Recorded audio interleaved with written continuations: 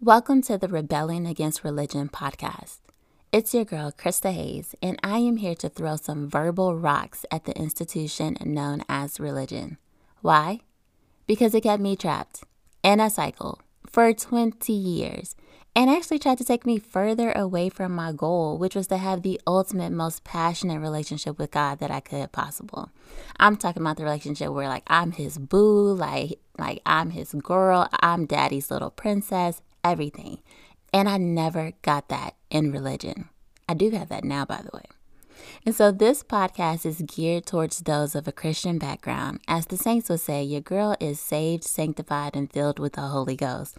But this is also for everyone who has also fallen away from the church and turned to other modes like New Age spirituality, astrology, praying to the ancestors, and even witchcraft. Trust me, there's something here for you too, because there's a reason you left the church to go to those other modes.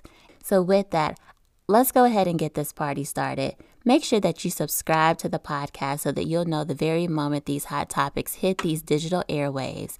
And I will see you on the next episode.